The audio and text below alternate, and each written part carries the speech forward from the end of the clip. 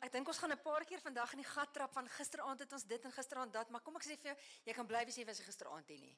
Want dit was die spoedtrein. Kyk, ek het nou van die lughawe hier ingewaai. Ek het so vinnig gepraat. Ek sê vir hulle jy kan my nie eens op WhatsApp se fast forward sit nie. Ek praat so vinnig. Toe dink ek aan vanoggend Lindie, jy gaan met rustiger vandag. So hierdie gaan my ek het nog gedink praat, pause, engage aanslag wees. Ons gaan touch on the topic, bietjie pause en dan engage, want anders dan gaan jy voel of ek vir jou dizzy slaan. Julle moet weet, ek was wanneer laas? 2 jaar laas in Bloemfontein, ek weet nie wanneer hulle my weer bring nie. So ek het nou vir jou alles wat ek vir jou wil gee vir die volgende 3 jaar, want ek weet nie wanneer ek weer kom nie. So, dit is altyd die gevaar. En boonop, ek moes eintlik al laas jaar by julle gekuier het, toe is dit nou lockdown, en toe weet ek, toe hierdie tema kom, partytjie, en ek in my hart voel ek gaan praat oor nuwe lewe, nuwe seisoene en 'n feesviere kultuur. Toe weet ek die Here het nodig gehad om 'n jaar lank aan hierdie praatjie voor te berei. Want die Here berei mos nie praatjie voor nie. Hy berei 'n lewe voor. So vandag, terwyl ons so sing wie hy is and I'm here to worship you, wil ek vir jou sê die volgende 45 minute, uur is hierdie eintlik net my worship. Dis 'n continuation. Hy gaan nou nie gaan nie. Ek gaan hom praat, maar dit is 'n dankbaarheid vir wat die afgelope jaar gebeur het en ja, dan wil ek met jou deel want almal van ons gaan deur verandering en nuwe seisoene en dinge wat nuut is en vreemd is en verandering wat vreesaanjaend is en tog wil ons te midde van en ten spyte van niks verbywens nie, sodat ons met harte wat so vol van dankbaarheid 'n lewe kan leef wat net 'n dankie is. My hele lewe is 'n dankie. En ek hoop as jy vandag hier uitstap, is dit die een ding wat jy sal onthou. Ons het soveel rede om fees te vier en ons gaan hierdie ou gogga en hierdie ou virus gaan ons doodfees vier vandag. Want hy het 'n plek en hy hoort iewers in 'n hok of so, maar ek gaan nie dat hy my lewe bepaal nie, want ons is vandag hier in nou. Okay, so kom ons duik sommer in. Eerste gedagte rondom verandering. So ek gaan jou so 'n bietjie oor ons gesin se journey vat die afgelope jaar. En dan is dit net maar jy wat hom huis toe bring en verwerk en inpak in die seisoen wat jy beleef en die verandering wat jy dalk beleef. So, my man het 'n werksgeleentheid gekry in die Kaap. En dis 'n jaar gelede wat ons gesin die eerste keer gaan huise kyk het in die parkeerarea van die nuwe skool, so selfie by die bord geneem het. Toe het ons nog nie eers plek in die skool nie, maar ons kies al 'n huis en toe kry ons 'n skool en ek sê vir my man, wil jy nie maar bedank voordat jy die kontrak kon kry nie? Want ons nou alles de mekaar en agterste voor hom gedoen. Maar hy het toe gewag dat hy net eers 'n stukkie papier het. Bedank en ons het aan die einde van Desember het ons van Gauteng af Kaap toe verhuis. En weet julle waar is die eerste plek waar ek gesien het mense hou nie van verandering nie? Is die feit dat ek my hare bietjie begin groei het. Want ek reken toe ek gaan nou in die Kaap bly, ek moet nou iets sê wat in die wind kan waai, né? So ek groei my hare en dit was lockdown. Maar so mense sommer reguit sê ons hou nou niks daarvan nie. Toe kom ek agter, okay, dis nie net ek wat soms voel verandering is nie lekker nie. Dit is wie hou van verandering? Daar's sommige mense wat sê, woehoe, nuwe dag is alweer anders. Ek eet anders, ek slaap anders, woehoe, okay, is enetjie. Maar meeste mense oor die algemeen het 'n effense skrikkerigheid vir verandering. So in ons geval was dit nou 'n groot fisiese verandering, is 'n skuif en 'n ontworteling van ons hele gesin, maar weet julle wat? Wat het ek geleer? Die eerste les wat ek geleer het, is selfs groot veranderinge, groot adresveranderinge, groot skuwe, loopbaanveranderinge, nuwe seisoene wat aanbreek met kinders wat kom, hoe groot daai verandering ook al is, vir ons wat 'n pad met die Here stap, is dit eintlik net die volgende tree agter Jesus aan. Ek verstaan hoe vreesaanjaend dit is. Ek regtig kan vir jou sê ek verstaan. Maar ek hoop dan ek kan so leef dat dit net die volgende tree is. Al bewe my broek. En weet julle, as ek dink aan die geloofshelde van 'n Abraham en 'n Moses, ouens wat gesê is om net te trek. Het voel vir my hulle treetjie was baie groter. En tog in die verhouding wat hulle met God gehad het en daai intimiteit ook vir hulle, was dit net die volgende tree. So dit gaan lyk soos iets, wow, radikaal, jy weet eers waar jy opeindig en jy gaan net. Maar vir ons wat ons oog op Jesus aan die begin en die volëinder van ons geloof, dis my fokus. Nie op hoe ver is die afgrond, as ek dit nie maak, as ek nie reg tree nie, as ek dit nie. My oog is op Jesus. En is die volgende tree agter hom aan. Nou gesê, dit beteken nie, as ons ontwortel, oplig en oorskuif, is dit dan net 'n partytjie. Cheers al die mense! Lekker 6 gesinne met wie ons skelm in lockdown gekuier het en mekaar se verjaarsdag gevier het met 'n geskenkie oor die palisade. Bye! En is interessant, die oomblik wat jy vir iemand sê, jy's hartseer as dit is, jy seker is die Here se wil. Dan dink ek, maar ons kan mos nie ons emosies van mense wat ek so lief het en verskriklik intens gaan mis. As ek hartseer is daaroor ding, nee, nou is ek buite die Here se wil nie. En ons moet mooi onderskei. Maar ja, in hierdie skuif is dit moeilik, wanneer die verandering rondom mense gaan, wat ons moet agterlaat in COVID, wat ons moes leer groet het. En daarom wat ek leer, soos ek hierdie tree gee, is om elke dag seker te maak, alles is gesê wat gesê moes word. Alles is gedoen wat gedoen moet word. Want ons weet nie altyd of ons 'n paar maande het om te ontwortel en klaar te maak en te groet nie. Soms is daai skuif en daai veranderinge vinnig. Toe ek by Egoli gewerk het ek 45 minute gevat om die mense te groet. Ek is nou nog skaam daaroor. Want jy moet weer daai produksie hardloop soos 'n geoliede masjien. Jy het een toneel, dan skuif jy na die volgende plek toe en nou gaan hulle my 'n oomblik om nou met die kameras en die crew en die ouens wat daar is nou my afskeidsoomblik te vat. Ek praat 45 minute lank. Ek dink Lindie, maar dis nou van jy wil net seker maak, het ek nou vir almal gesê. En dit was 'n diverse groep mense. En daar aan die einde weet ek nog steeds nie, ken jy die Here? En ek weet eintlik jy doen nie. Maar ek moet nou gaan. Kan ek dit nie nog 'n keer vir jou gesê het nie, Lindie? Jy moes dit gesê het terwyl jy die tyd gehad het. Moet niks bære vir een of ander begrafnistoespraak of afskeidseremonie nie. Want jy weet nie of jy daai oomblik gaan hê nie. Elke dag sê wat gesê moet word, doen wat gedoen moet word. Toe ek by Helpende Hand die dag klaarmaak, was dit so effens korter. En teen die tyd wat ek by Groot FM klaarmaak, die radiostasie vir wie ek gemeenskapsprojekte gedoen het, wil ek sê dit was net dankie. Dit was letterlik my afskeidstoespraak. Dankie. Dankie Here. En dankie vir die mense met wie ek die pad kon deel. Want ek hoop ek het elke dag gesê wat ek moes sê, gedoen wat ek moes gedoen het en dit hopelik beter gelos as wat ek het gekry het. Dis my hart. Of dit die mense is wat my pad kruis en of dit die plekke is waar ons werk, dat ons in ons mens wees, in ons disipel wees, kind van God wees, mense en plekke beter los wanneer ons dan hierdie volgende tree agter Jesus aangee. Okay, maar in verandering is daar hierdie tree, maar soms is daar ook 'n wag. Ek weet nie wanneer ek moet tree nie. Ek weet nie wat volgende gaan gebeur nie. Ek weet iets gaan verander, maar wat is dit, Here? En met ons gesin was dit nou my man se werk en daar gaan hy en die kinders is in 'n nuwe skool en my hart is net om my hele gesin te help voet te vind, maar ook te vra, Here, waar is my bydrae? Waar skiet ek nou weer wortel en maak 'n bydrae? En 'n vriend van my gee hierdie skrifgedeelte vir my toe ons eendag nou gesels oor seisoene wat verander en jy was half 'n bietjie die dinge aanhelp en vinniger laat gebeur en dis Psalm 27 vers 14 wat sê, wait patiently for the Lord. Be brave and courageous. Yes, wait patiently for the Lord. Is nog 'n strategies aan die middel. Wait. Courageously. Wait. Om dapper te wag.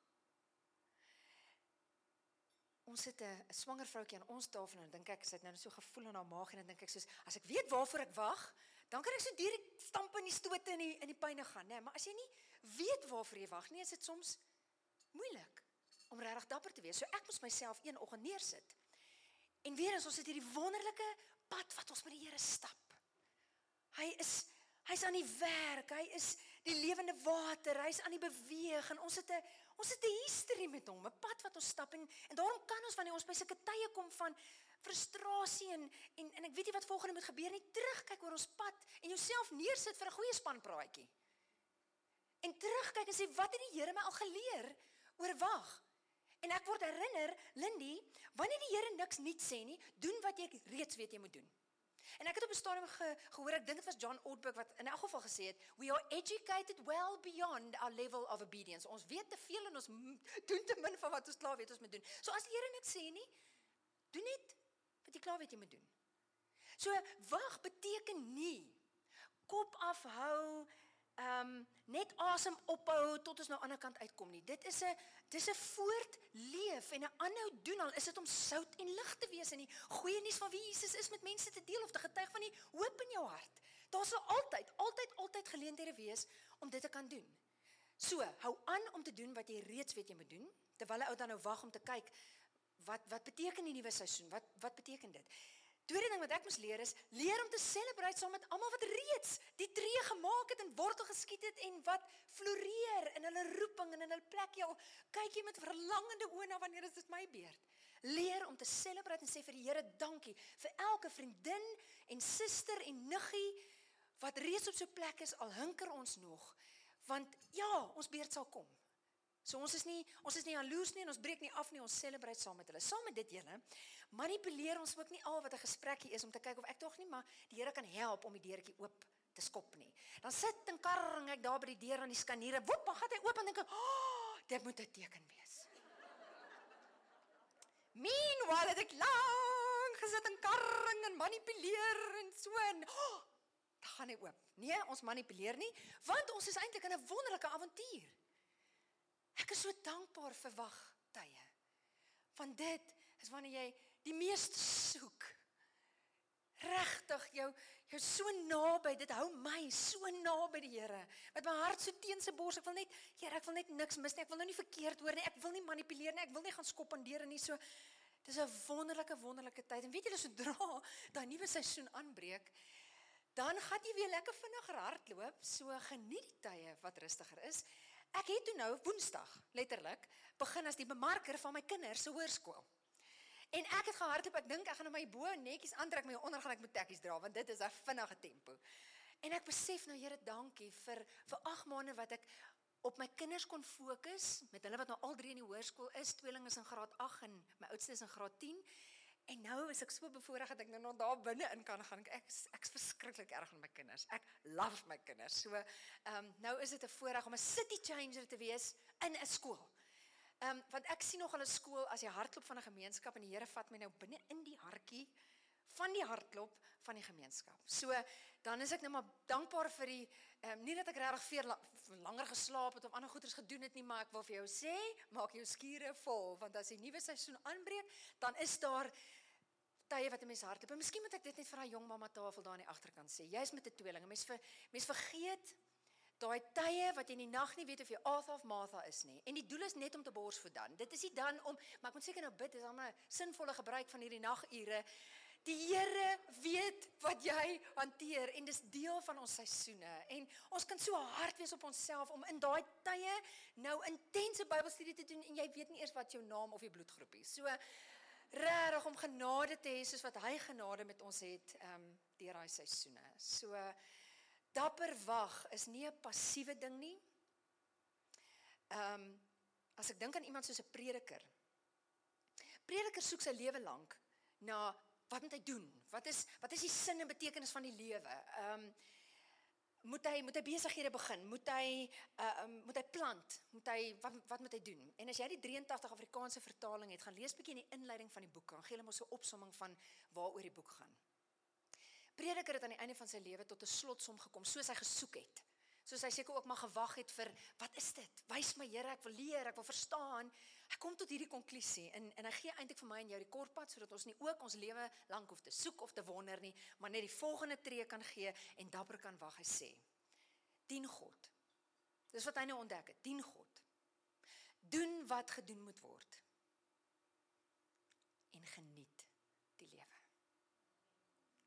Ek wil vir jou sê, dat dit jou elke dag sal besig hou tot die Here weer kom. As jy elke dag dien en doen en geniet en sê, dis wat ek het om te bied, dien, doen en geniet, dis wat ek het om te bied. Ek weet nog nie wat te werk nie, ek weet nie wat 'n loopbaan het, maak nie saak nie. Maar ek wil hier en nou dien en doen en geniet. En dit maak my dapper om te kan wag in hierdie tyd van verandering, hierdie skuwe wat aan die gebeur is, in die afwagting vir nuwe seisoene wat moontlik sal aanbreek. So, as ons in 'n tyd van seisoen is, en ons is in 'n afwagting, dan is dit ook gewoonlik 'n tyd wat ons nou ons CV'tjie hersien en voorberei. So, my man is eerste deur die oefening. Hy moes nou eers sy papiere bymekaar sit, en dan dink ek dink hy's vreeslik grand en smart en slim en baie ervaring. Maar toe hy deur hierdie proses gaan, sê ek een aand vir hom, daai goed, ja, dit is daar op papiere, maar ek wens ek kon sy CV van mense lees.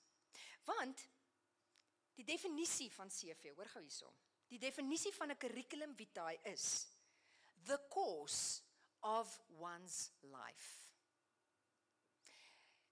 En is eintlik jammer dat ons besluit het om the course of one's life op te som en te beperk tot a brief account of a person's education, qualifications and previous occupations.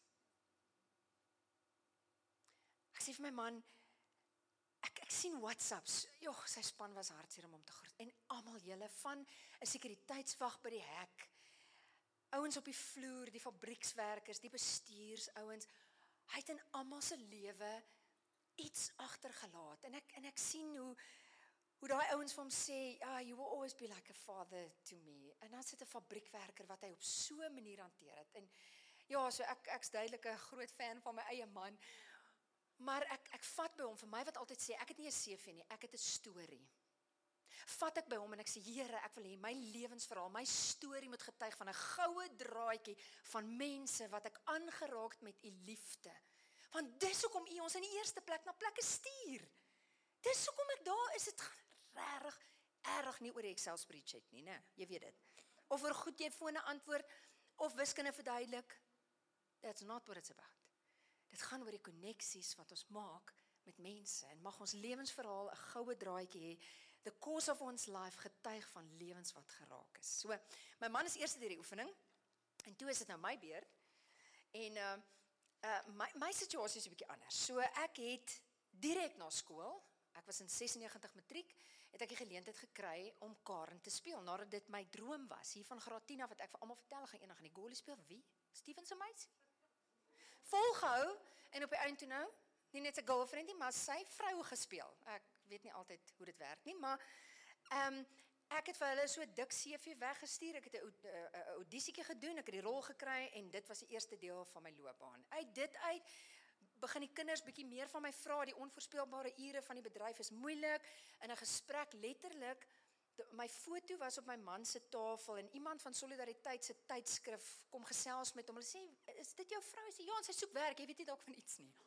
Hulle gaan vertel vir helpende hand, ek is in 'n gesprek, so dit vloei net af in 'n gesprek van, okay, ek gaan nou hier begin, en begin so half 'n skakelbeampte, en toe doen ek die projekte, so, daar's weer eens nie 'n kwalifikasie nie, ek sê maatskaplike werker nie, maar ek is nogal passievol oor my gemeenskap, en ek is nogal van die mense van, wat van, en soms julle, die feit dat jy juist nie die kwalifikasie het, beteken, jy kruip nie weg agter 'n papier, en die reëls het dit nog altyd gedoen is nie. Ek kom nogal op 'n plek en sê, wat van? Want as ons al armoede uitgefigure het met almal van julle se kwalifikasies, dan het ons duidelik nie meer 'n probleem gehad nie. So, dan moet julle maar hierdie vars briesie vas, wat sê, hey, wat van? So jy kom eintlik en jy breek so 'n bietjie die reëls, en daarna raak ek aan die gesels met die ouens van Groot FM, en kry ek die geleentheid om verskillende gemeenskapsprojekte te doen.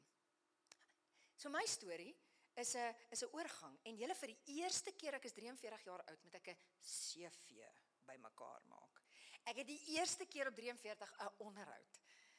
En ek beweeg net, ek weet nie of die span is wat so hard vir my gebid het vir hierdie 2 dae nie, maar ek is al die afgelope tyd wat ek net so onder 'n wolkie van genade beweeg, want ek was baie banger gewees het as wat ek eintlik was, en daar het 'n kalmte oor my gekom wat net die Here kan wees. So, ek gaan deur hierdie oefening, ek sien ook maar die goedjies wat nie op daai papiertjie kan staan nie, en ek besef in daai tyd wat ons moet bymekaar maak, en kan justify hoekom ek goed genoeg vir hierdie posisie is, en hoekom julle my moet oorweeg, is wat ons so terugkyk oor the course of ons life, en eintlik wil bewys wat ek op al hierdie verskillende plekke geoes het.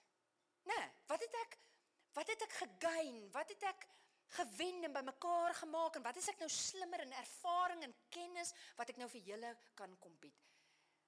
En dis goed, dis maar soms die goedjies wat mense op papiere wil sien, maar ek wil vir jou sê, daar's 'n ander kant in hierdie storie. En dis die goed wat nooit jou CV of 'n addendum gaan haal nie, maar wat life en werk purpose gee. En dit is nie wat ons geoes het nie, maar dis wat ons gaan saai het. Dis om terug te kyk en vat hierdie naweek, Lindie, dis waar jy nou moet pause. Okay. Touch, pause. Gaan dink hierdie naweek terug oor jou course of your life. En gaan kyk na die mense wie se lewens jy kon raak, het jy al gesê wat jy moes gesê het en gedoen wat jy moes gedoen het. Dank die Here vir wat jy kon oes op die plekke waar jy was. Maar het jy al intentioneel genoeg gesaai en geplant? Beter gelos. Want dit is hoekom ons weet, ons in 'n ander koninkryk werk. As 'n aardse bestaan van papiere en kwalifikasies, ek verstaan dit het 'n plek en tyd. Maar ons werk amper met 'n groter opskrif en 'n groter missie as net die werk wat ons gaan doen. En dit maak my opgewonde. Om te kyk oor my lewe, wat ek gesaai het en geplant het. En dis hier, dis net hier. En dit word deel van jou dankie. Dis deel van, Here, dankie. En miskien waar ek voel ek tekort geskiet het, dankie, ek is nog vandag hier. Ek kan nou nie teruggaan nie. Ek kan net leer, en ek kan groei, en ek kan vorentoe gaan en sê, nou selfs met groter dringendheid, wil ek in die volgende seisoen, op die volgende plek, en in die volgende verhouding, saai en plant en belê. Okay, so, verandering het te doen met, so revisit van 'n CV, jou storie, maar ook soms, net weer 'n besef van God se storie. En soms is verandering nie noodwendig 'n groot radikale tree nie, maar dis net 'n verdieping wat gebeur, soos ek weer besef, ek pas in 'n veel groter storie. Ek wil vir jou hierdie storie vertel. Ek lees van 'n ou wat op skool het sy drama departement 'n produksie aangebied. En hy kon nou nie sing en dans nie, so hy het nou sy hand opgesteek om 'n karakter of 'n rol te speel. En toe kry hy 'n praatrol, maar sommer, klink dit vir my nou, verskillende rolle. Een ou wat sommer 'n paar rolle speel, en hy het ongelooflik baie woorde wat hy moet memoriseer, en dis klomp karakters, en elke karakter het 'n wardrobe change, en 'n make-up change, so dis tydsberekeninge waarvan hy moet kop hou, as hy backstage is, dan moet hy gou aantrek, en dan weet hy moet betyds weer terug wees op die verhoog, en dan moet hy nog die woorde onthou, so dis kop hy soos 'n dronk weelhuis. En toe hy nou net voel, hy het die woorde onder die knie, en hy weet nou wanneer gaan hy wat uittrek en aantrek en die make-up opsit, vra een van sy klasmaats vir hom uit die bloute, waar gaan die stuk? En hy kan hom nie antwoord nie. Want van dag 1 af was hy net so verboureerd oor alles wat hy moet onthou, hy het letterlik nog nie een dag die hele teks deurgelees nie, maar hy gaan toe daai aand huis toe, en hy gaan lees die hele storie deur, en hy kom terug, en hy klim op daai verhoog en die regisseur kom agter, hier is iets anders. En sy vra vir hom, sy sê, dis is iets anders gedoen.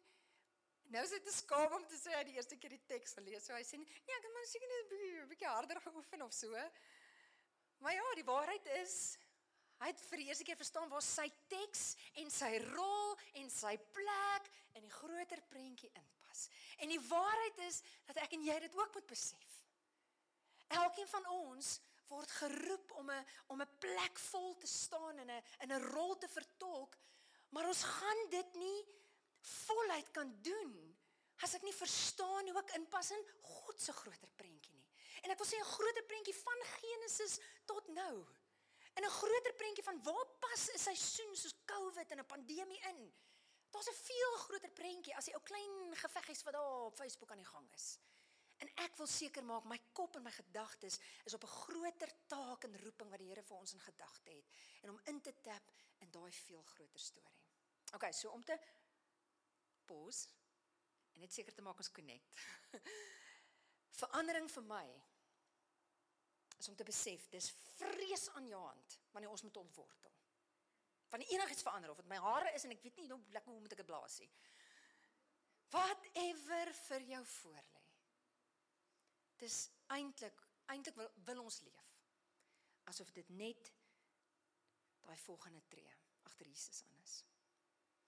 En in daai tree wat ons gee, miskien is die voet dalk nog so iewers bietjie in die lug, ek wag, ek weet nie, moet ek daai kant toe of daai kant nie, mag die Here ons dapper laat wag, courageously wait on the Lord. En dit beteken, ek kan celebrate, dit wat ander mense mee besig is, Ek manipuleer nie, ek skop nie aan deure nie.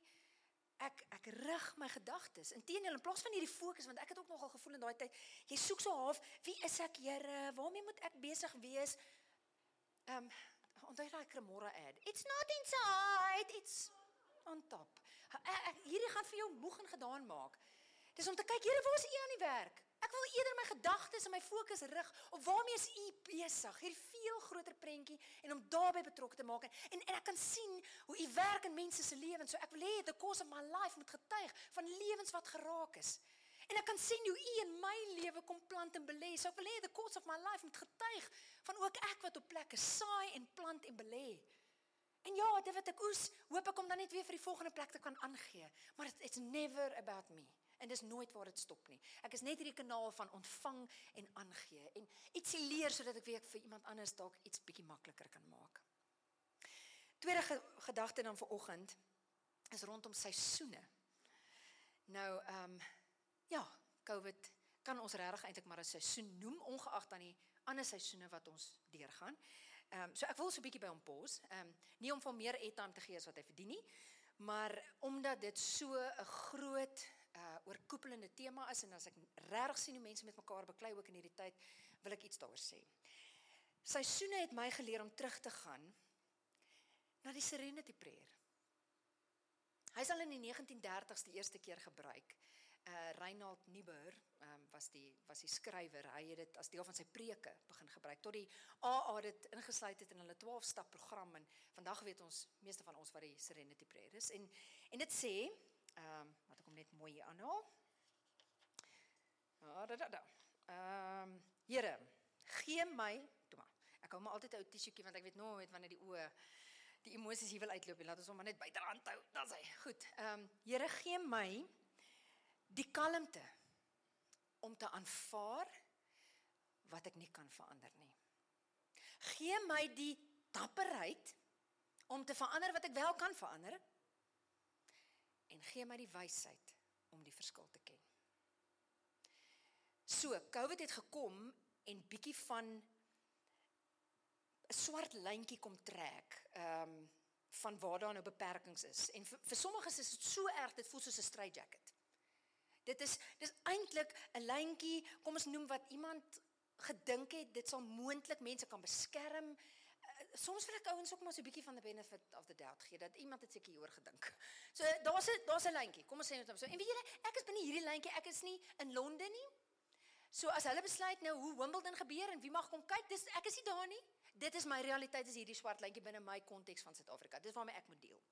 So, jy kan nou kies, of jy vir jouself wil doodmaak en moeg maak, soos jy te kere gaan en skop en skree en moan en kla oor daai swart lyntjie, wat ek ook nie verstaan nie, by the way. Ek kies net, ek gaan nie myself moeg maak daaroor nie. Want weet julle wat? Dis 'n dun swart lyntjie wat nou hierdie prentjie bepaal het, wat jy daar nou nie van hou nie. Maar het jy gesien hoeveel spasie in die middel nog is om in te kleur? So of jou flou maak oor 'n lyntjie, of sê, Here, waar's my kruite? Ek gaan hom nou so lekker inkleur. Woe, daar's nog so baie spasie om iets te kan doen. Maak my dapper, sodat ek weet wat om te doen. Nee, net daar wil ek pause. Ek hoor op 'n stadium 'n preek van Stefan Joubert, wat hy praat oor ons standaard tafelgebed. Wat ons sê, en maak ons dankbaar, en opreg dankbaar vir die kos en so en so. En Stefan sê regtig, moet die Here dit ook nou nog doen. Dis asof jy vir jou vrou sê, ek is bietjie nervus oor wat jy hier vir my voorgesit het, so Here, maak my dankbaar daarvoor. Nee, ons is dankbaar, nee. Ons is dankbaar vir wat die Here vir ons gee. So, dieselfde met hierdie argument is om te sê, Here, U sê dan, ek het nie 'n gees van vreesagtigheid en bang nie. So, ek wil nie nog vra dat U my nog dapper moet maak, ook ek is dapper. Ek moet nou net bietjie so optree, en ek moet bietjie uittree, en ek moet ophou rebelleer teen wat ook al nou nie vir my so sin maak nie, en eerder begin kyk na die geleenthede waar ek wel 'n verskil kan maak, want julle, ek is bang dis waarop ons uitmis. Dat ons kop afhou en hiberneer en asem ophou, net om aan die ander kant 'n virus uit te kom, om dan weer te begin leef. En intussen is daar soveel mense wat verlore gaan sonder die Here. Soveel mense wat nie kos het om vanaand te eet nie, wat hulle werk verloor het in hierdie tyd. En ons bly nee oor 'n dun swart lyntjie. Tel op daai kruite. Sê, Here, gee my 'n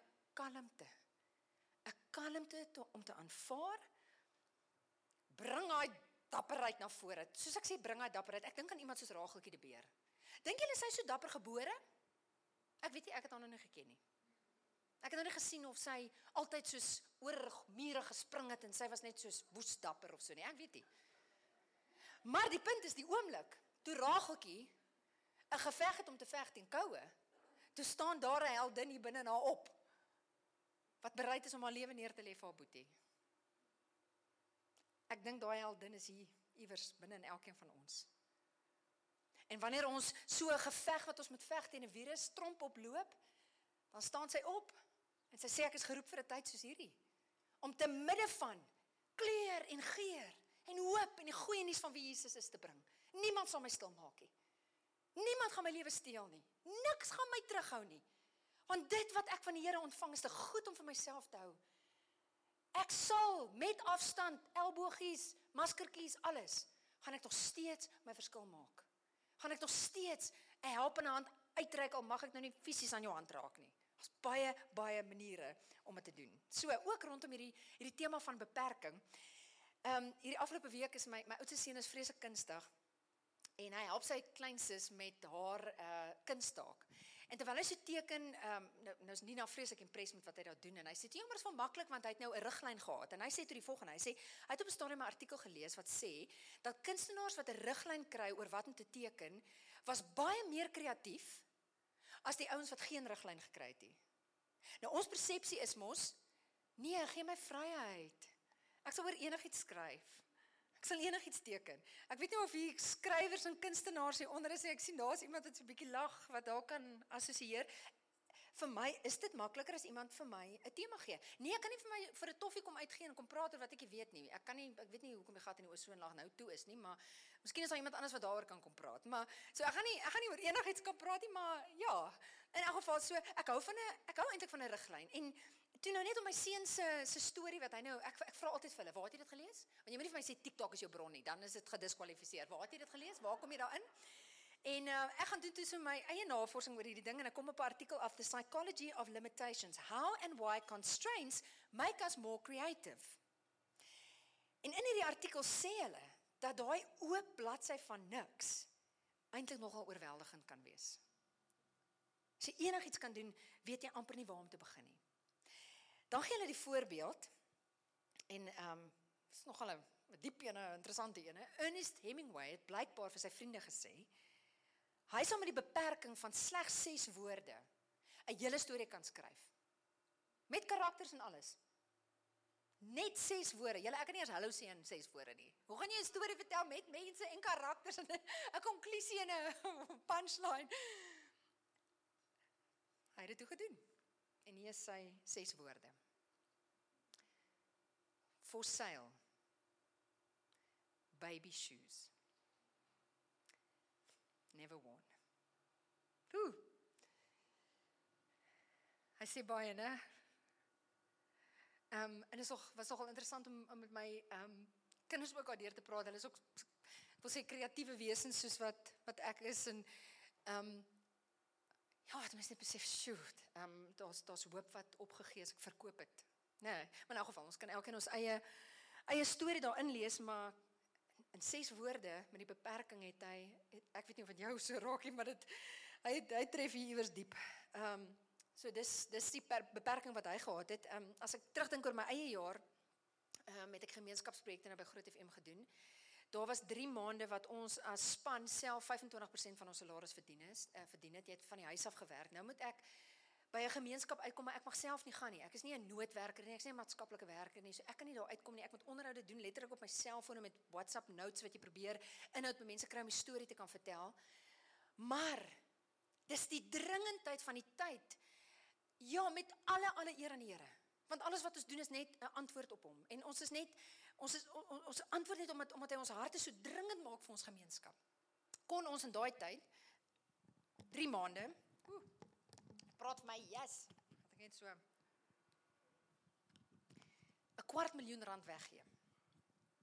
So, dis beperking, ons self kry nie salaris nie, vir min, maar ons kry dit reg om saam met ander organisasies en vennote 250.000 rand in 'n kwessie van 3 maande weg te gee. Ek praat met iemand in dieselfde lyn van besigheid as ons, en hulle sê, laas jaar, dit was lockdown, ons kon niks doen nie.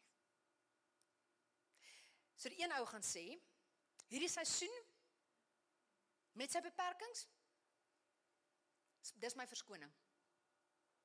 Dis hoekom ek nou niks gaan doen nie. En die ander ou gaan kom en sê, hierdie seisoen, met sy beperking, dis die rede. Dis die rede. Hoekom ek selfs met groter dringendheid 'n verskil wil maak en hoop wil bring. Want ek dink ons is meer as ooit bewus van geleende tyd. Ons weet nie hoeveel ons van dit het nie, en ons wil elke oomblik reg gebruik. Ook net wat ek die afgelope jaar besef het, soos ons deur seisoene gaan, is hoeveel keer ek vir my kinders gesê het, en dit was moeilik, staf vir graad 10 seun om maats te maak in die Kaap agter maskers. Almal het klaar hulle pelle uitgeveer. Soos hy vir my sê, mamma hulle het 2 atletiek byeenkomste al gehad, 2 rugby seisoene, hulle weet wie's wie, hulle kuier by mekaar, dit was regtig taaf. Die tweelinge en mate, jy is by 'n nuwe skool, so jy verwag seker maar so 'n bietjie van 'n verandering, maar dit was taaf, en ek het opgelet hoeveel keer ek vir my kinders gesê het, maar toe maar, eendag gaan dit sin maak. Eendag gaan ons verstaan. Die Here gebruik ons alles ten goeie, en soos ek hier staan, julle, is dit nog steeds vir my die waarheid, dit is so. Maar ek het net ook besef, ek is bang, daai ding van eendag gaan dit sin maak, en eendag sal ons verstaan, en eendag gaan die Here dit gebruik, beteken amper asof ons hier nou net wag. Want eendag, en ek weet nie van jou nie, maar die Here is konstant in my besig om te werk, maar ook deur my besig om te werk. Ek kan nie my kind laat glo, sorry, kop afhou, tande kners, lippe vasbyt, maar eendag sal dit sin maak nie.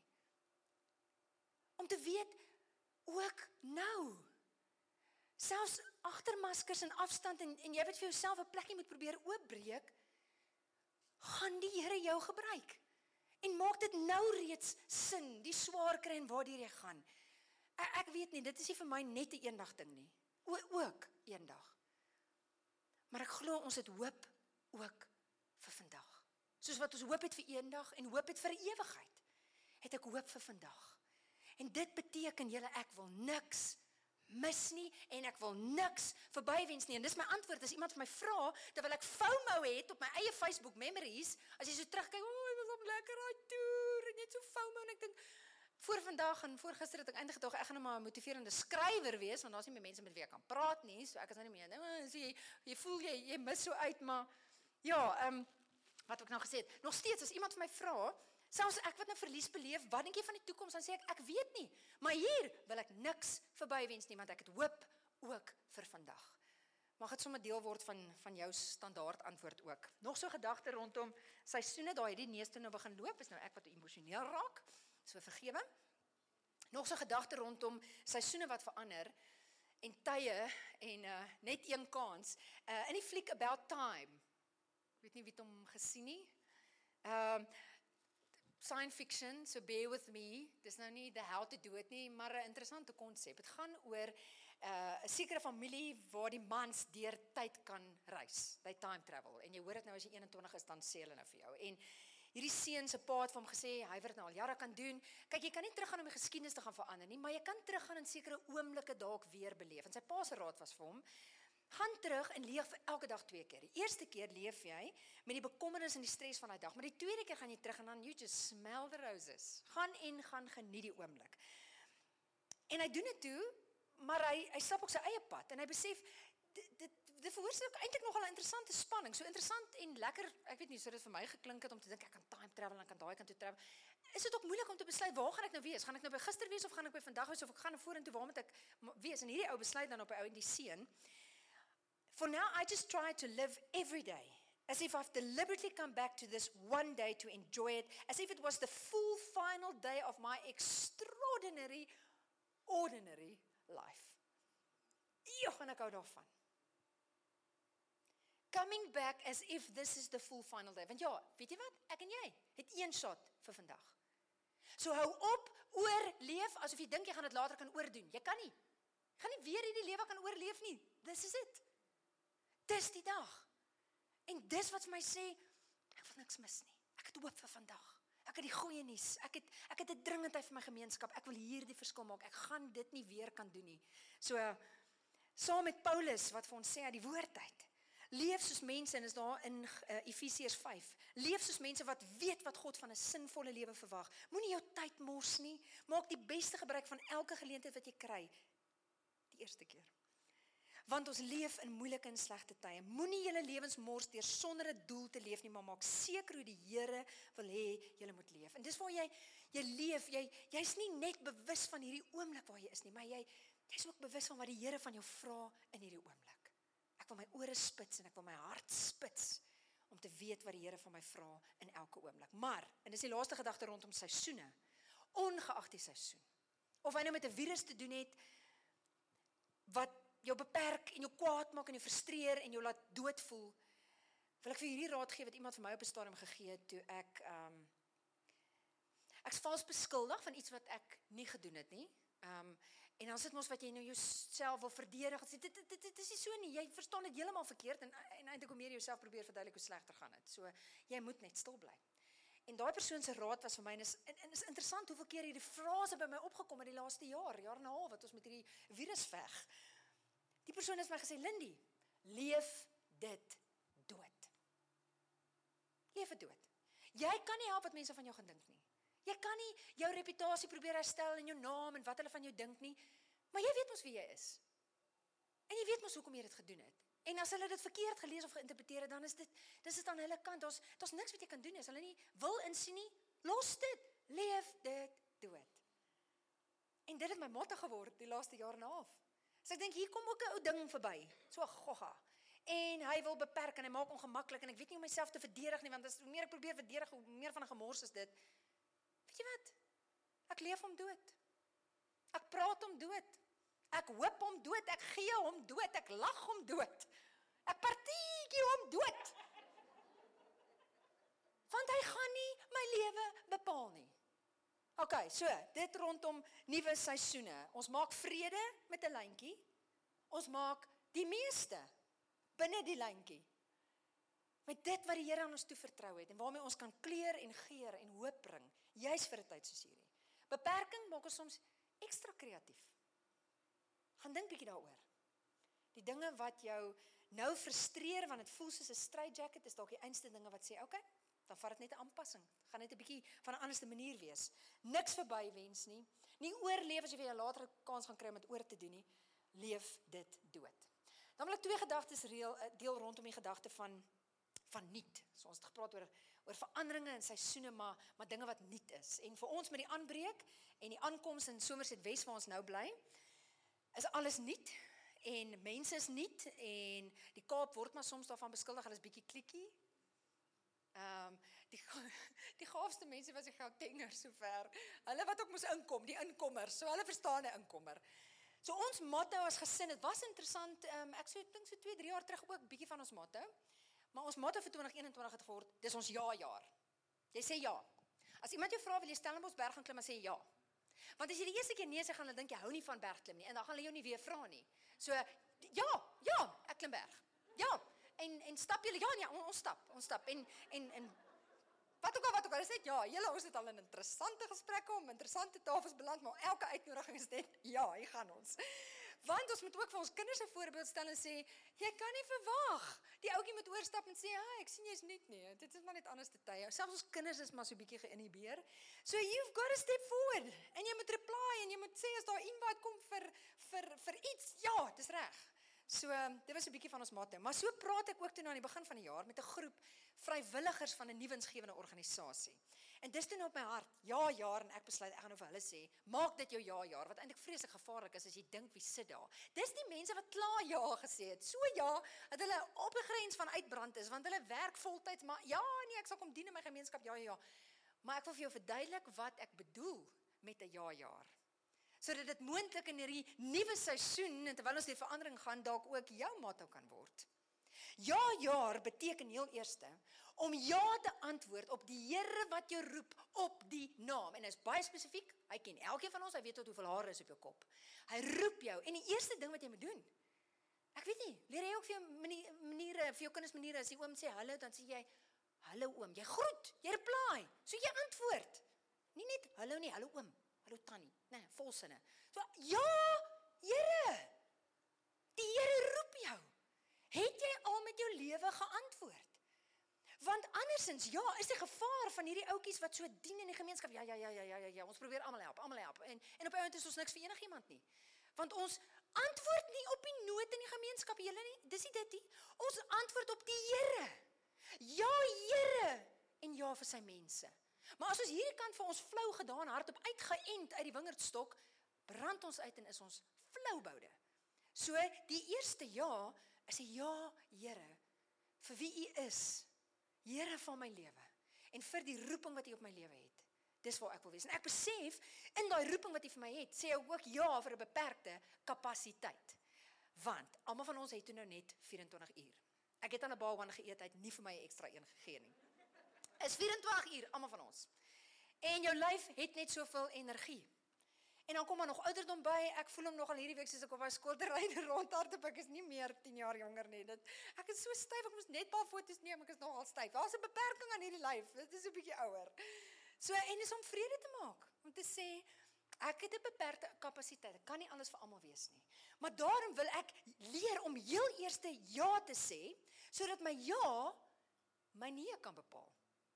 Nou het jy miskien besluit, hierdie jaar gaan ek leer nee sê, en nou krap ek vir jou lelik de mekaar. Ek het nou juist besluit, ek gaan nou in hierdie jaar leer nee sê. En nou sê jy ek moet ja sê. Ek sê heel eerste ja vir die Here, ja vir sy roeping, ja vir beperkte kapasiteit, en leer dan dat ons dalk minder dinge beter gaan doen. Met groter impak en meer diepte as wat ons 100 klomp goetertjies net bolangs probeer doen. Niemand kan dit doen nie. Dis van die ons so by mekaar loop en sê, hoe gaan dit met jou, sleg, dankie, en jy nie ook sleg? Huh? Jy hoor nie meer nie, want dit is net so honderde mense, ons kan nie, ons is gemaak daarvoor nie. Ons is gemaak vir pause, engage. En ons mis as ons so aan die hart loop. So 'n ja-jaar beteken nie vir honderde goeters en almal ja te sê nie. Maar is om heel eerste vir die Here ja te sê. En vir sy roeping. En ja te sê vir beperkings, want hy werk rondom hierdie raamwerk van 24 uur. Maar ek sê ook ja vir hom en sy mense. En dit wat ek het om te gee, ja Here, ja vir my gesin, ja vir my gemeenskap, daar's nog 'n volgorde wat hy ook sou oor kon gesels, want dit bly belangrik, nooit ten koste van my eie mense nie. As ek hier staan vandag, het ek gisteraand vir my eie mense 'n boodskapie gestuur, ek sê, dankie dat mamma vandag hier kan wees. Gistermiddag kon hulle nie gaan fietsry en by 'n pelkuier of so nie, want hulle moet net op een plekkie wees. Ek kan nie nou nog deel met dit nie, so almal maak 'n opoffering vir my om hier te wees, so dit's nogal 'n teamsport, en ja, dis om as 'n gesin ja te sê.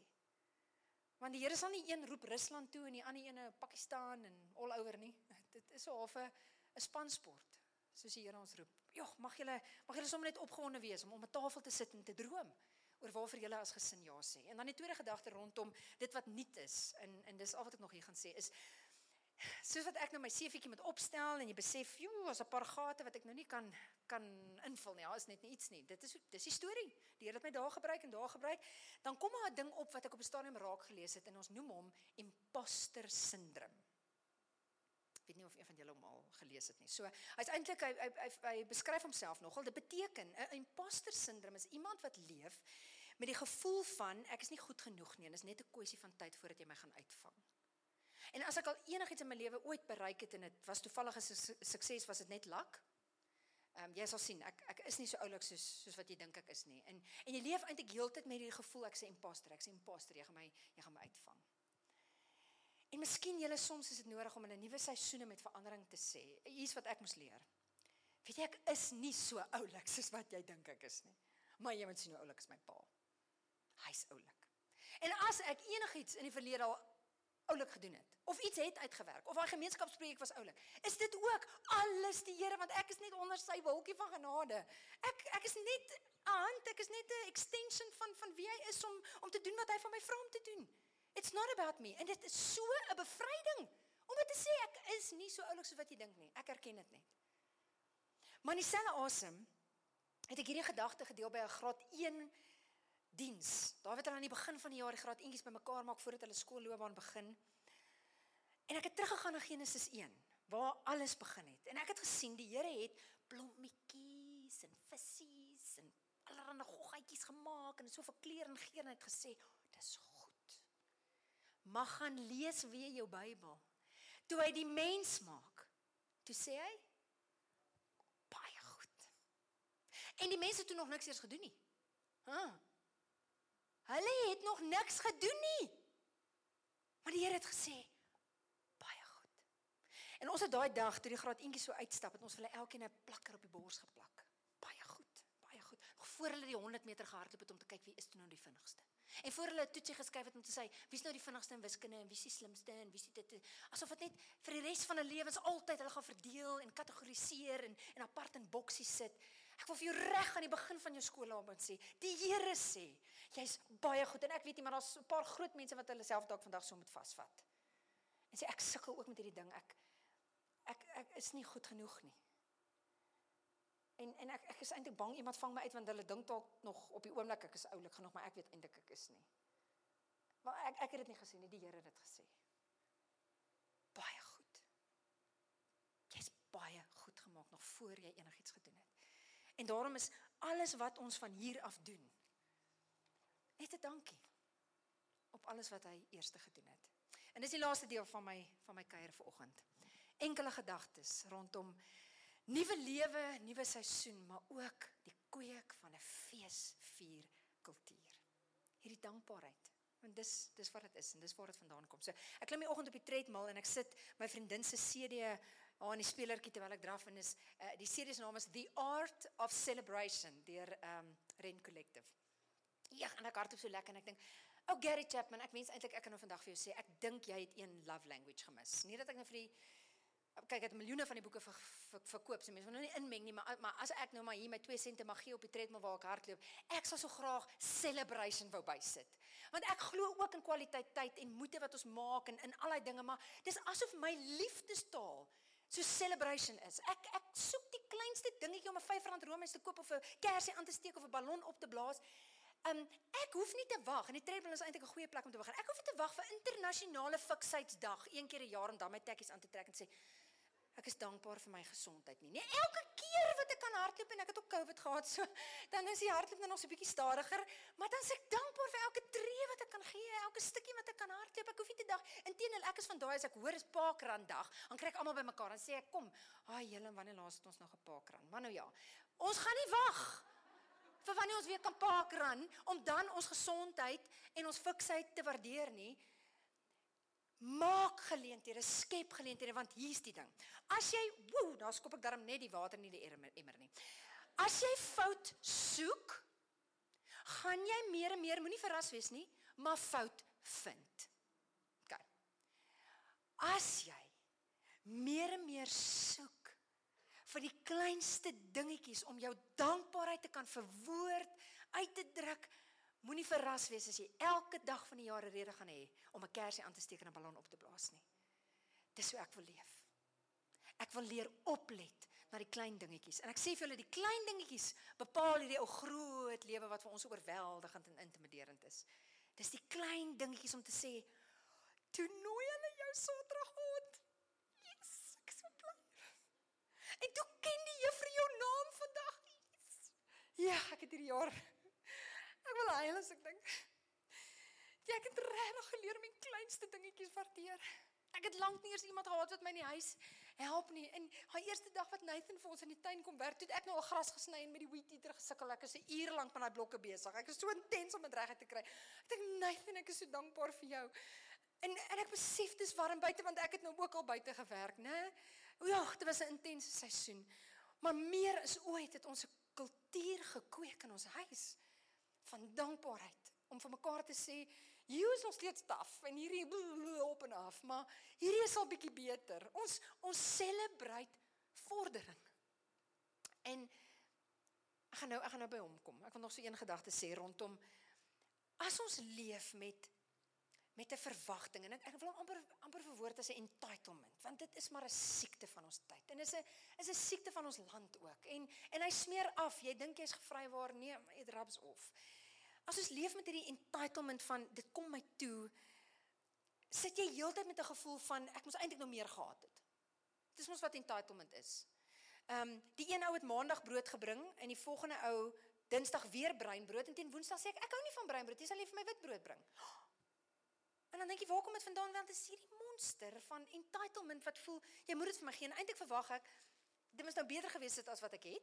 En weet jy, as ek om my kyk, dan vergelyk ek ook met ander mense, Helena, vat ons ons ergste dag ooit, om dit met die beste oomblik, wat gefotoshop is daar op Facebook, om dit te vergelyk. Ek verstaan dit nie. Maar ja, rondom verwagting, teenoor dankbaarheid. Ek dink terug, ek en my man is in Januarie 20 jaar getroud, maar daai eerste keer wat ons 'n vakansieplekkie bespreek, is voor jy reviews gehad het, en nou lees ek daai goed nogal, wat het die ander mense gesê, en is dit waar of geld, en wat het hulle gekry, maar dit is voor daai tyd, so ons lees, hierdie plek het 'n see-uitsig, en ons kom van Gauteng af, en ons kom daar by die plek aan, en ons moet so half deur hulle kombuis, waar hierdie groot potte kool op die stoof staan, en hulle is aan die kook, moet ons deur hulle kombuis loop, op by die trap, na die kamer wat deel is van hulle huis, en dan as jy in die badkamer, jou kop bo op mekaar sit, sal jy gelyktydig aan daai dun skreefie in die hoekie die see kan sien. Kan jy verstaan dat ek 'n bietjie van 'n ander verwagting gehad het vir wat ek verstaan as see-uitsig? Kan jy verstaan dat ek dan maar so 'n bietjie ongelukkig was en ontevrede? Ek het nie entitled gevoel nie, maar kom ons definieer daarom net so 'n bietjie wat is see-uitsig. So verwagting maak emosies los. Ek is teleurgestel want dit is anders as wat ek verwag het. Verwagting kan ons ook nogal gefrustreerd laat. Daar's 'n ou Stephen R. Covey, 7 Habits of Highly Effective People. Hy het gesê frustration is a function of your expectation. Ja, as ek gedink het ek gaan vinnig my lisensie hernie en ek sit 3 ure later nog steeds in die ry, dan verstaan ons dat ons 'n mate van frustrasie gaan beleef, want ek het gedog dit is 'n vinnige oefening. Nee, so ek het frustrasie. Maar in elk geval, die ding wat my toe die meeste tref toe ek lees oor verwagting, of dit nou verwagting is wat my teleurgesteld laat of gefrustreerd laat, is die verwagting dat ek dink ek moet meer gehad het as wat ek het. So ek spring weg in die lewe. En ek vind eintlik net heeltyd ek is not quite there yet. Ek moes meer gehad het en ek kyk na die ander en ek vergelyk en ek is nie daar nie. Nou dink ek aan hoe ons kinders groot maak. Ons bedoel goed en ek hoop jy praat met jou kinders oor hulle drome.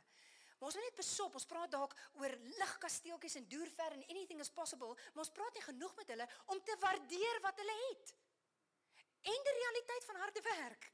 Want ons kan nie dit in die gesprek uithaal en net sê, lagkasteeltjie, net enigiets droom nie. So ja, ons moet droom. Maar as ek my kind die wêreld kan instuur met 'n dankbaarheid vir wie hy is, vir sy gesin, vir sy opvoeding, vir die kleinste dingetjies. Julle dink ek as ouer maak selfs 'n beter bydrae as om hom te leer droom. Laat hom droom. Asseblief gooi petrol. Laat ons kinders droom. Maar dit tref my net met hierdie gedagte. Ons het 'n kultuur wat sukkel met entitlement. En wat nie weet hoe om dankbaar te wees vir wat ons het nie. En dit beteken ons gaan nooit ooit gelukkig wees nie. Dan stuur ons kinders die lewe in, niks gaan ooit goed genoeg wees nie. So ek wil dit leer, in my huis, om my tafel. Ek in my huis. Wat ons het, is vir ons gegee en wie ons is net genade. Dankbaar droom ons, hoe ons alles wat ons het en wie ons is, met ander kan deel. En dan die laaste gedagte vir oggend. Ek het so geraak aan die woordjie van vordering. Dis 'n lang wedloop. Ons beleef maar hoe hy kom kou aan die spiere wat moeg raak. En daarom dink ek ons maak te min van 'n beste vorderingssertifikaatjie. Asof dit 'n troosprysie is. En die wedloop is eintlik nog ver van klaar. Ek wil leer om elke stukkie vordering te vier, want vordering beteken groei, dit beteken ek is verder van waar ek gister was. Ek is nog nie, selfs heiligmaking, ons gaan nie dalk uitkom in hierdie lewe nie, maar ons is elke dag besig om gevorm te word. Halleluja! So ek gee nie moed op nie, omdat ek nog nie daar is nie, maar ek wil vier elke bietjie vordering. En weet julle wat 'n ander interessantheid van ons kultuur? As ek dink aan nuwejaarsvoornemens, ons is gewoond aan om vir onsself onmoontlike doelver doelwitte daar neer te sit, en dan, wat gebeur, jy moet begin jaag om jy goed te kry. En hierdie ding van hardloop, jy het nog net tekkies gery, gaan vra iemand af vir jou, nou wanneer hardloop jy kamer uit, dan dink ek, los my! Ek wil net eers om die blok gaan. Maar dit is asof hulle dit daar neersit. Ek slaan 90 kilos agter, los my. Ek hou nie van agter wees nie en ek hou nie van jaag nie. En die ding wat nou op my hart kom lê, vir almal anders wat dalk ook voel jy flop op 2 Januarie met alles wat jy op 1 Januarie met soveel kleur en geur en Excel spreadsheets uitmekaar gesit het en jy kry dit nie reg nie. As jy dit reg kry, ons gaan vir jou aancheer. Droom groot, stel daai onmoontlike doelwitte hardop, jaag hulle, maar dit maak vir my gedaan as ek dit net verwoord. Ek het geleer, daar's 'n ander manier om die lewe aan te pak. En dis om te bou. Nie om te jaag nie, om te bou, dag vir dag. Toe ek begin hardloop het, was dit letterlik ek neergeskryf 1 kiloetjie, 2 kiloetjies. En dit was oor 'n Desember vakansie, 31 dae toe ek weer kyk, toe ek 200 kilometer gehardloop. As jy vir my in die begin van Desember gevra het of ek 200 kilometer gehardloop het, ek het gesê in jou lewe nie. Die mal Cambridge mense doen dit. Ek gaan nie dit doen nie. Maar ek het net begin bou. En wat 'n beginsel. Om dag vir dag te celebrate waar ons vorder. Ek lees hierdie in my God Calling Journal raak. Tomorrow, be stronger, braver, more loving than you have been today. The law of progress gives a meaning and purpose to life. Ek hou daarvan. En weer eens, ek is in 'n dinamiese verhouding met God. Agter die lewende water van Jesus aan roep hy my en as ek aan die beweeg, daar's heeltyd vordering. En ja, as ons kan leer om dit te waardeer, te celebrate, kersie aan te steek, ballon op te blaas, dan maak dit hierdie oorweldigende, lang wedloop so bietjie makliker, want ons cheer saam met mekaar en sê, ek sien jy het ook bietjie gevorder, ek sien jy gaan ook nou dieper of verder of hoër of selfs nader. Ek sluit af met hierdie skrifgedeelte van Petrus, want ek's maar altyd bang, ek praat, raak so excited, baie uitroeptekens, are staan so, en dan klink dit vir jou, ek stuur vir jou met 100 goed hier uit wat jy nou moet gaan doen. Eintlik al wat ek vir jou wil sê, en al wat ek vanoggend met jou gedeel het, is hoe ons lewens 'n respons word op wat God eers gedoen het. So 2 Petrus 1 is Paulus aan die woord in die boodskapvertaling. Die Here se hemelse krag het alles vir ons gegee wat ons nodig het om te lewe en om God en sy mense te kan dien. Hy het alles gedoen. Hy het alles gegee.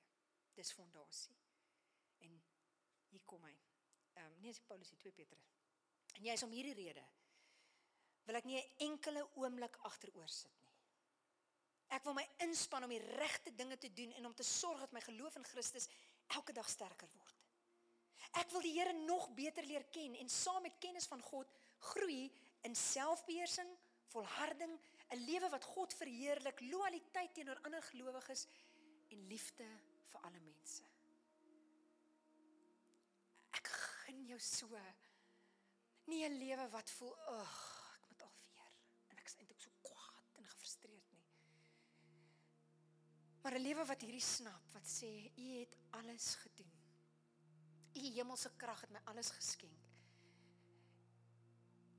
As U hart my hart word, dan kan ek ook soos U nie anders as om net my lewe te gee. 'n Lewe van saai. 'n Lewe wat mense aanraak, net hoe ook hulle kan. Net 'n bietjie beter los as wat ek hulle dalk gekry het.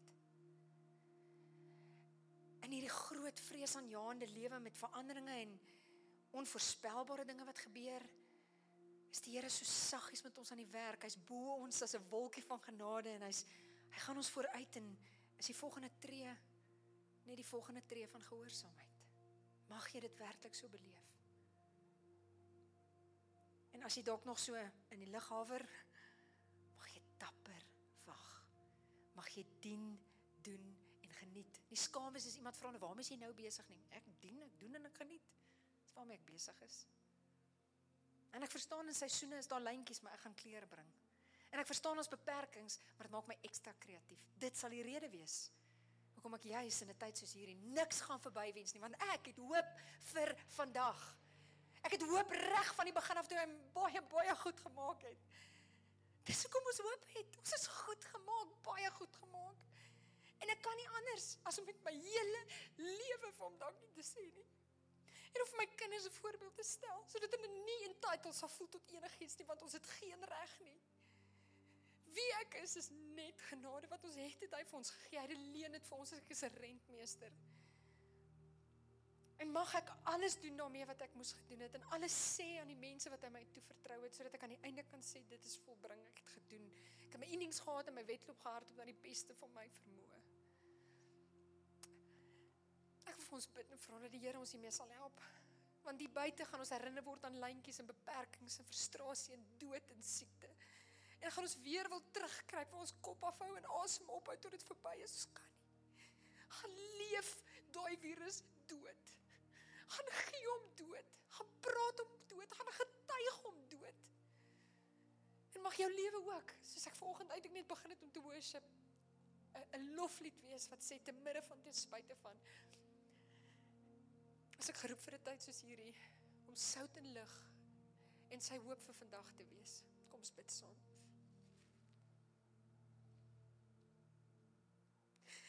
Here, ek besef ek is emosioneel, want dit voel soos 'n jaar wat ek voorberei het vir vandag. En dit was baie taaf, maar dit was goed, want die was elke tree met ons. En daarom kan ek vandag getuig. Jy het my soveel geleer. Jy het my soveel gevorm as mens, my kinders, my huis, en ek ruil dit vir niks. Ek gaan nie terug nie. Ek is dankbaar waar ek vandag is. Ek is dankbaar vir alles, groot en klein. My hele lewe is in feite net 'n dankie.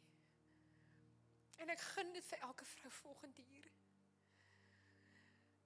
Dat ons sal wegkyk van wat frustreer en beperk en vir my so ongemaklik laat voel, my oog rig op U, wat my vooruit gaan, nooi en roep en stuur, om juis in 'n tyd soos hierdie, lewende lywe hoop te wees, te midde van pandemies en allerlei ander dinge. Here, stuur ons vandag hier uit, om 'n virus dood te leef, met die hoop wat ons het, vir vandag, en elke dag, vir alle ewigheid.